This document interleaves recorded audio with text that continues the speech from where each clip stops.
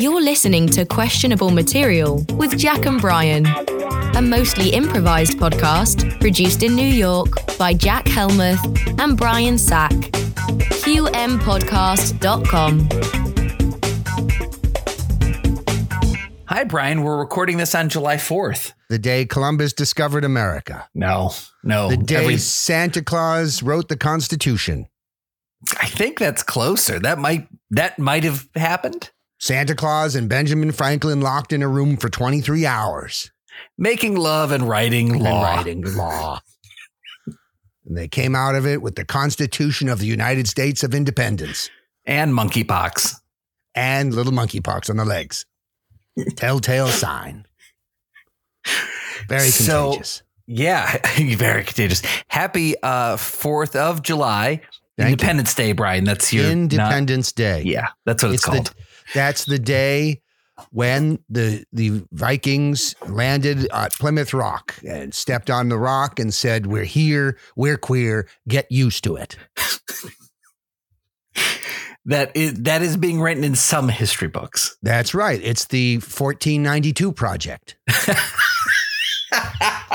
A relooking at the history of everything by an unqualified historian.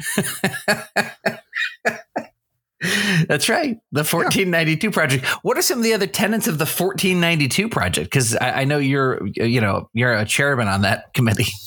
Yes, I am a chairman on the 1492 Project Committee. It was created in a partnership with the Washington Post and the New York Times to kind of challenge the narrative of the foundation of America. Oh, okay. That's great. What are some of the things that you guys are working on in your literature that, I assume there's going to be a big, thing that those two fine papers will publish. What are some of the key things you're focusing on? Well, the current narrative is, of course, that Christopher Columbus discovered America when he sailed his Nina, Pinta, and Santa Maria across the ocean blue. Yeah. And that's a bunch of hogwash. Is it really? Yeah. What's the correct story? The correct story is the United States was discovered, or the Americas were the New World was discovered by Shoki Deebles. I'm not familiar with that person. Well, he is a intersex Black Hispanic man from Sierra Leone, and he hollowed out an oak tree, a Sierra Leonean oak tree, which is a very fine quality tree. Uh-huh. And he hollowed that out, and Shoki made a canoe. Oh. And Shoki got in the canoe, and he took a bunch of guava and a penguin, and he sailed across the ocean blue. Wasn't sure what he was going to find. Yeah, I imagine. What was the penguin for? Nourishment and companionship. Oh, gosh, what a heartwarming and awful statement that is. But that's history really, for you. Shoki and the penguin became really good friends at the beginning of the trip. And then as the guavas ran out and dwindled and his fishing wasn't being productive, he eyed that penguin in a whole different light. I bet there are a few different ways during that trip he eyed that penguin in a whole different light. There were. He was lonely. It was a long trip. They say 40 days and 40 nights. Mm-hmm. Some people say that was stolen from the Bible, but Shoki says it wasn't. Well, you guys know history better than we do. So Shoki sailed across the ocean blue and arrived on the shores of what we now call Virginia. Oh, wow. And he stepped out of his canoe, and there was a tribe of Indians on the street. And there wasn't a street. It was a beach back then. And he said, so much legitimate history. What'd he say? He said, I done did it. I done ate him. I done ate my penguin, and I loved him so much. And the Indians, or we called them Native Virginians at the time. Sure. They looked at Shoki and they said, what did you do? And he said, I ate my only friend. It's a shame. But then he looked around, he said, this'll do. This'll do? Yeah, this is mine. Okay. Well, that's very imperialistic of Shoki. Well, Sierra Leone is known for being imperialistic. That's odd. So that's interesting. So what is it that specifically that the 1492 Project is hoping to highlight about this trip and to tell us what is true? Well, that this New World was discovered by Shoki and was given to him by the native Virginians on the beach there. Because he looked like he liked it so much, and they just looked at him and they said, you know what? As is custom in Saudi Arabia, if you like something a lot, we'll give it to you. And they just kind of waved their hands and they said, oh, this is yours, Shoki, and yours and your Sierra Leonean ancestors and all your peoples. This belongs to you. And then they wandered off and he just looked around. He said, I own this place. It's all mine. Yeah. He spent a couple of years building up his little village of Shokiton.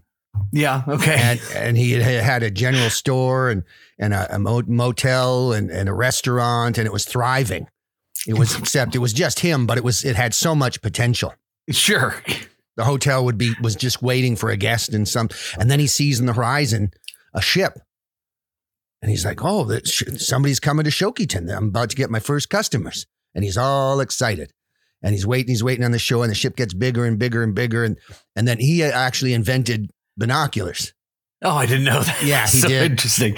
So he whipped out his oak binoculars and he looked through them and he saw the ship, and he couldn't believe what he saw. The ship was the SS White Devil. And he was like, oh no. And he'd heard about these guys. These Europeans. He thinks, oh, they're going to come take everything. They're going to come take it all. Man. So he ran around. He set fire to his unused motel and his restaurant and post office and town. He burned it all down because he did not want them to steal it. And so, and he sees the ship, and then he basically ran and hid in the woods. Mm-hmm. And he watched them as they got off their ship, and they said, "This is ours now." Mm-hmm. And he was like, "Oh, dag nabbit," because of the Saudi thing. Yeah. And he's just like, oh man. And so the original New World was discovered by Shoki from Sierra Leone and stolen by the crew of the SS White Devil. Man. And this is all historically backed? There have been challenges to this narrative. Oh, by quote unquote historians with quote unquote PhDs in quote unquote history. And there are certain documents and anecdotal evidence and other things that would challenge this narrative. But in the interest of fairness and equity and inclusion, well, it's important. It behooves us to believe this story. Okay, well, then that's what we shall believe. Now, did these quote-unquote historians pair anecdotal evidence with anything that we would call in the academic world actual evidence? Well, these historians, and by historians, I mean it was a couple of people who kind of graduated from a community college. Sure. But they did good. Myself included. Oh, you're talking about the authors of the 1492 Project. Yeah. I was talking about the historians who dared challenge it. You said it was anecdotal evidence. Well, these people, they come from their Harvards and their Yales and their Princetons and all these places, and they act like they're so smart. And the truth is, they have a lot of evidence that counters our narrative, and that's one reason why they need to be ignored. And they need to be deplatformed, and possibly canceled if we can even do that. Because your feelings that this are true kind of trump their nonsensical facts and whatnot. Exactly. We want this to be the true story of the founding of the New World. We want it to and anybody challenging it is obviously Sierra Leone phobic. And they just can't believe that somebody named Shoki from Sierra Leone came and opened the New World. What a complex tale this has been, Brian. Thank you so much for sharing this. When can we look forward to this work being released in the New York Times and Washington Post? Well, they're going to be releasing it fairly soon in cooperation with textbooks. They're going to be revised. It'll be a new school textbooks that will be applied to all public schools. and through the back door of private schools. and real quick, I know you guys have a bunch of other projects. You've got the 1492 project, which you're wrapping up and publishing. But I know you're working on telling the real history. So if you could just give me, like, we don't have to go in depth, but just sort of like a couple of just interesting facts or headlines about some of the other historical things you guys are working on. Would you mind real quick? Sure. So would you mind telling us the true story? It's I believe you're calling it the 1945 project, which is the true story of the end of World War II. Yes. Real quick, just what's the headline there? Well, I mean, basically, the United States was on its last legs, and all the Allies were pretty much done for until the Soviets came in and saved the day with superior equipment and training. Wow, the Soviets are really the heroes of World War II. They are the heroes of World War II, and did you know they didn't lose a single person? Wow, we got to look into that way of life. We're challenging the paradigm. You guys are doing great work. We got to look into these Soviets. Maybe they're not as bad as we've been told. We've been misled. Glory to communism. And what about and it's just 2 years later, I believe is it the 1947 project, the founding of the state of Israel? Did I have that date right? Yes. I believe you do. Oh, that's good. Well, I mean, you're on the committee. That's just real quick. What sort of is the headline about the real story of the state of Israel founding? Well, there was a group of people just hanging out, just having a grand old time. They were super, super chill. Mm-hmm. They were called the Palestinians, and they were just having a grand old time and loving one another, and just producing a lot of great art and literature and all sorts of great things. And then in come the you-know-whats, and they just sweep them into the ocean with wild abandon. They had a giant Star of David shaped bulldozer. And that's so messed up. They just came from the west, the east, and they just pushed everybody into the ocean. It was horrible. Oh, that's so they just these you-know-whats just came in and just tried to kill all these innocent Palestinians. Yeah, we're just minding their own business and playing Twister, and then just pushed them right into the ocean as they sang Hava Nagila. Oh, now I'm changing my thoughts about those people. Exactly. Oh, my gosh. Thank you for telling the real truth. Yeah, that's what we're here for, this band of quote unquote journalist historians. Well, man, great job. I can't wait to read your work. Thanks, Brian. Thank you, Jack. You're welcome. Now, like we said at the beginning here, today is July 4th. Yeah, Jack. And we've started recording. Brian, we were about 40 minutes late to record because Brian, actually a little bit more maybe, because Brian had a 4th of July party last night. Yes. Where people slept over. And so it was a sort of a super fun party. Sort of like a bunch of your sort of closest friends that you guys had over.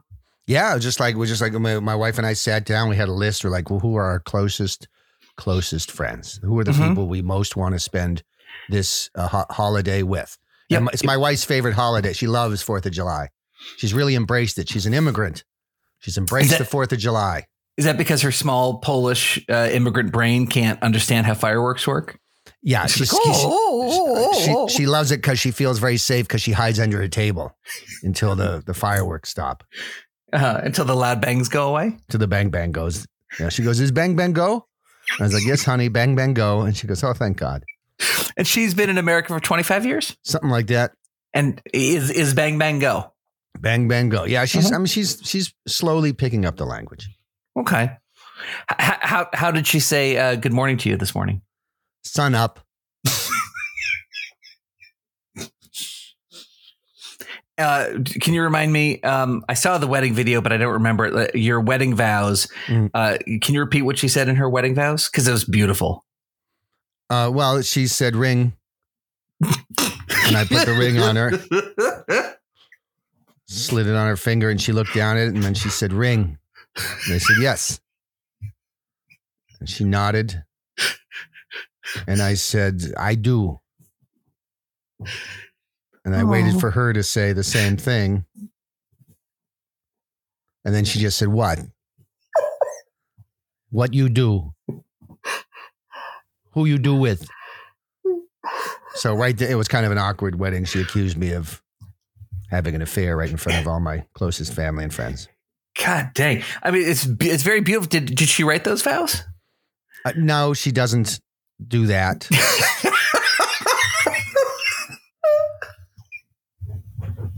It's not a thing. Whew. That's really tough. Yeah. How did she tell you that, you guys have two wonderful children. How did she tell you that she was pregnant the first time with your oldest son? Well, I mean, it was a crude stick figure. And then there was a smaller crude stick figure kind of in the belly region of the stick figure. And then she drew a picture of my penis and put an X on it. Okay. What would that be?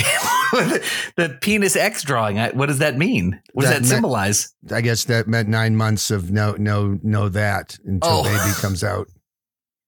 Wow. It's like caveman drawings. Yeah. I mean, she learned from the masters who are her parents, who actually did live in a cave in the Polish mountains. Wow. Yeah, see, I didn't know that. Yeah, no, I tell you new things all the time. You really do. I mean, it's very lucky that she was very pretty. Yeah. No, she was, I saw her I thought she might have been lost in the woods, but she had just kind of exited the cave. Because, when they turn 18, they're allowed to exit the cave. Oh, that's really cool. And kind of try to make their way in the world. And so you saw her leave the cave, and then what was the courtship like? She drew a picture of my penis. But she didn't put an X across it. That's great. Yeah. That's really great. Okay. And how did she tell you that she was with her words? Because I know you said that she had said it. She had tried some of her new words with the second pregnancy. How did she tell you that she was pregnant with your second boy? She kind of lifted up her skirt and then said baby head. And I pointed to her crotch and was like, holy crap, she's crowning. Like, why didn't you tell me this before? Had you not been around her for those months leading up? I thought she had a beer belly. Wow. Yeah. And there she, because she was always holding the beer. Yeah. Jesus. Big round stomach. Uh-huh. And then the next thing I know, my son's head is crowning. Oh, and I'm just like, I'm like, we're dilating, right? And I had to call the hospital. Uh-huh. And they walked me through it. Okay, so you delivered the boy yourself. Yeah. I mean, what choice was there? We were too far gone. She had made too much progress. And so that very moment you deliver the baby, you cut the umbilical cord yourself and you clean the baby off and you hand it to your wife. And what does she say to you in that moment? Call father. Now, is she talking about her dad? That's been a bone of contention for the last 16 years. Because, I don't want to kind of cast aspersions or be a conspiracy theorist, but there was something about the way she said it that seemed like she wanted me to notify the father. That's weird. Now, is this your black son? Yeah. Okay. Yeah, I don't know. That's a tough one to interpret. I mean, it's so much is lost in language. Yeah, language is a thing. It really is. Yeah, it's it's a when you got it, you got it, and when you don't, it really makes communication hard. Yeah.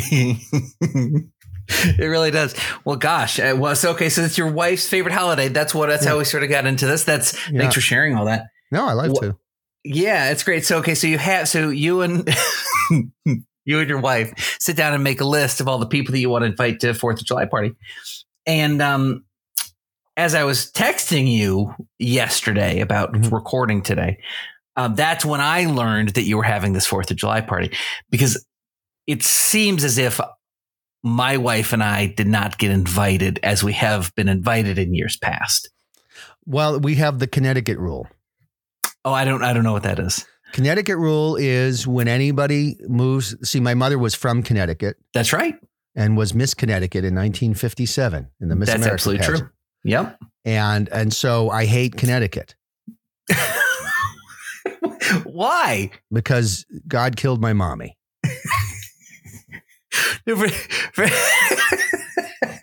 For those who don't know, Brian lost his mother to breast cancer when he was 14. Yeah, something like that. Yeah. Right about to turn 14. Okay. 13 and 7/8. Oh man, I love that story.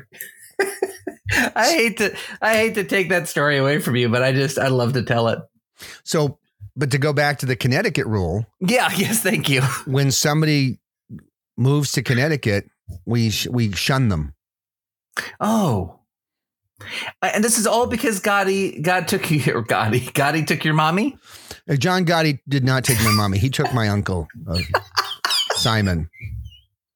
Oh gosh, well that's probably something for another podcast we should talk about. But okay, so the Lord, the good Lord in heaven above, is the one who took your mommy away from you. He decided to kill her, and that's when I decided anything from Connecticut was no. Okay, so and that's right, and so, that's why I was not invited. Yeah, our friends Denise and Peter moved to Connecticut. I haven't seen them since. Man. Well, I mean, I'll be honest with you. I'm sad not to be invited. Your parties are wonderful. It's a good group of people. Yeah. All having a great time. A lot of people were like, where's Jack? Where's Jack? Where's Jack? Mm-hmm. And I was like, Les, I thought you hated him. Wait a minute. Was Les at this thing? Yeah. So our old cameraman from the BS of A was there and not the guy who created the show with you? Yeah. He just turned 74. No, 71. Or maybe 74. I forget. It was a lot of Pabst Blue Ribbon. You're a great friend. No, I was supposed to invite you up here a couple weeks ago. Oh, okay, great. And then what? I forgot. You're an ass. That's what's upsetting of all the 1947 projects and crap that we talk about. That's real. Yeah. She's like, did you ever invite Jack? I'm like, holy crap. No. Yeah, I totally forgot. Because it was like we had one weekend where things would work logistically. Like, man, and like you and I had a sleepover at my house. God, the worst. So, but now you guys like to do the 4th of July differently because America, as we've established, your Polish immigrant wife. Yeah. And then, certainly your love for America, that you guys just like to really sort of make sure that everyone is very pure on the America side. Yeah. And you're very pro-America with your holiday. Yes. Can you walk, since I wasn't there? Yeah. Can you walk us through some of the events that you guys had on your 4th of July party for all your friends who aren't me? Yeah. There's a bunch of flags on the ground. Of course, not the American flag, but flags from all the countries. So what I do is I do a deep dive into the ethnic background of all of my guests. Cool. That's really weird. And so I find out where their relatives came from, and then I buy the flags from those countries. Uh-huh. And as guests enter the house, I make them walk on those flags and say, America's better. That's the entrance code word. Oh my gosh. So in other words, denouncing them with their feet, one of the most vile gestures in this arena. Mm. That's wow. So they come into the house and they look down. There's a flag from Armenia and a flag from Spain. And I make them step on it and say, America's better. And then we get those out of the way. And the next folks come on in. And I have the Israeli flag and a British flag. And I just step on it now. America's better. And then they get in, they get the crudité and some hummus. That's American ironic. hummus. Oh, American hummus. That's the better kind. Not this tan crap, khaki hummus. Right, red, white, and blue hummus. What ingredients are in that hummus? You sound like every single person at the party. That's ironic, having not been invited to it. So Okay, so all right, I can tell you don't want to answer that question. That's fine. Okay, so they get in there. That's their sort of their entrance, and then you play some like America-centric games. Apparently, Yeah. Like what? What are those games? Pin the America on the America.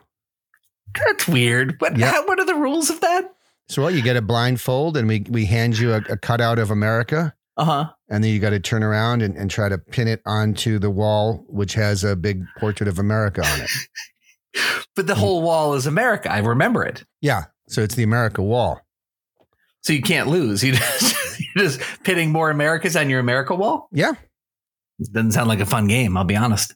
Yeah. I mean, it's not the highlight of everybody's day. We have the American piñata. Oh, how does that work? Which you don't call a piñata because that's a Spanish word. Oh, so what do you call it? America horse.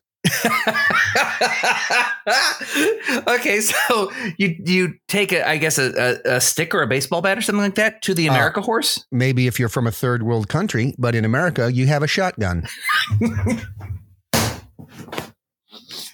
Okay. So you take the shotgun to the America horse. I put a blindfold on you. Jesus. I spin you around. I hand you a shotgun. And then I say, give me 10 seconds so I can get the hell out of there. Right. And then they take a shot at it. My God. And so, how did that go? How did that proceed this year? We had a couple of interventions by the local police. Oh, okay. They wanted to play? No, they kept getting gunfire reports in a close residential zone. Mm-hmm. There was some damage done to some of the party goers' cars. Oh no. There was a windshield taken out, a tire taken out. So it wasn't ideal. Right. But eventually somebody did hit the America horse. Oh, that's great. And what came out? Well, it's guts.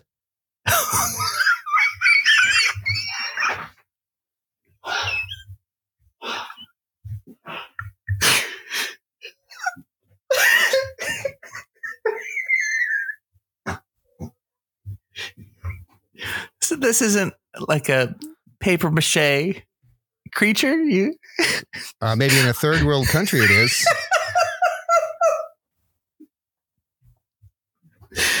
So you hang a pony of some kind from your roof? It's a horse. Okay, it's a full horse. You hang like a 700-pound stallion. Yeah. From your roof of your living room, and people shoot at it blindfold. Yep. I mean, how else would you celebrate the birth of America? I can't. That's the thing. I can't think of another way to do it. So, I mean, and they talk about they have stories to tell. The horses? No, they're dead. But the guests have stories to tell for years and years and years about Brian's America First party. Ah, man. It sounds intense. I'm feeling less bad about being invited as we move through this. It's a memorable time for all. There's a lot of firearms and alcohol. Oh, okay. So what are the rules on drinking and eating? You do. You're supposed to. Mm-hmm. Just, we're constantly like, if it looks like you're not eating, we'll be like, why don't you eat up? Okay. We'll get kind of get in your face and be like, you need to keep eating. People will be like, I'm so full. I'm completely full. I'm like, you just keep eating because we got the food. It can't go to waste. There are starving kids somewhere in the world, and we don't want them to have this food. So eat up. That's weird. That's weird that's so America First like that. Yep. Well, gosh. Well, Brian, I mean, it sounds like an unforgettable party. I wish I was there. I wish I would invite you. It's a shame I don't. Yeah, it is. It's unfortunate. Yep.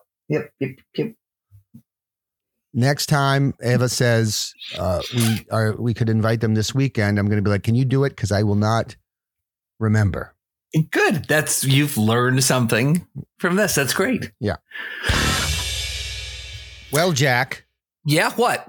What? I believe this is the end of this episode. I Because believe it's a you're holiday. right. You're making me work on a holiday. I am.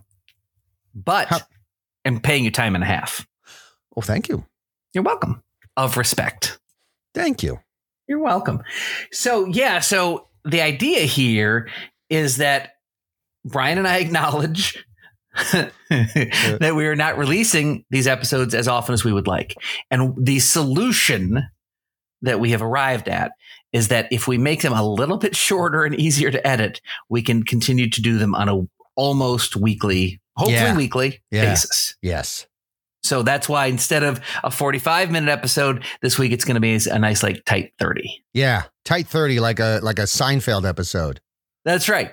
That's right. Which was really a 22. 22:30. Yeah. Yeah. 22:30. You ruined it at the end. You ruined what was a great episode. Now we have to edit this entire ending out. Bow, ba-dow, bow, bow, bow, bow. Questionable Material with Jack and Brian. Subscribe on any podcast platform. Visit us at qmpodcast.com.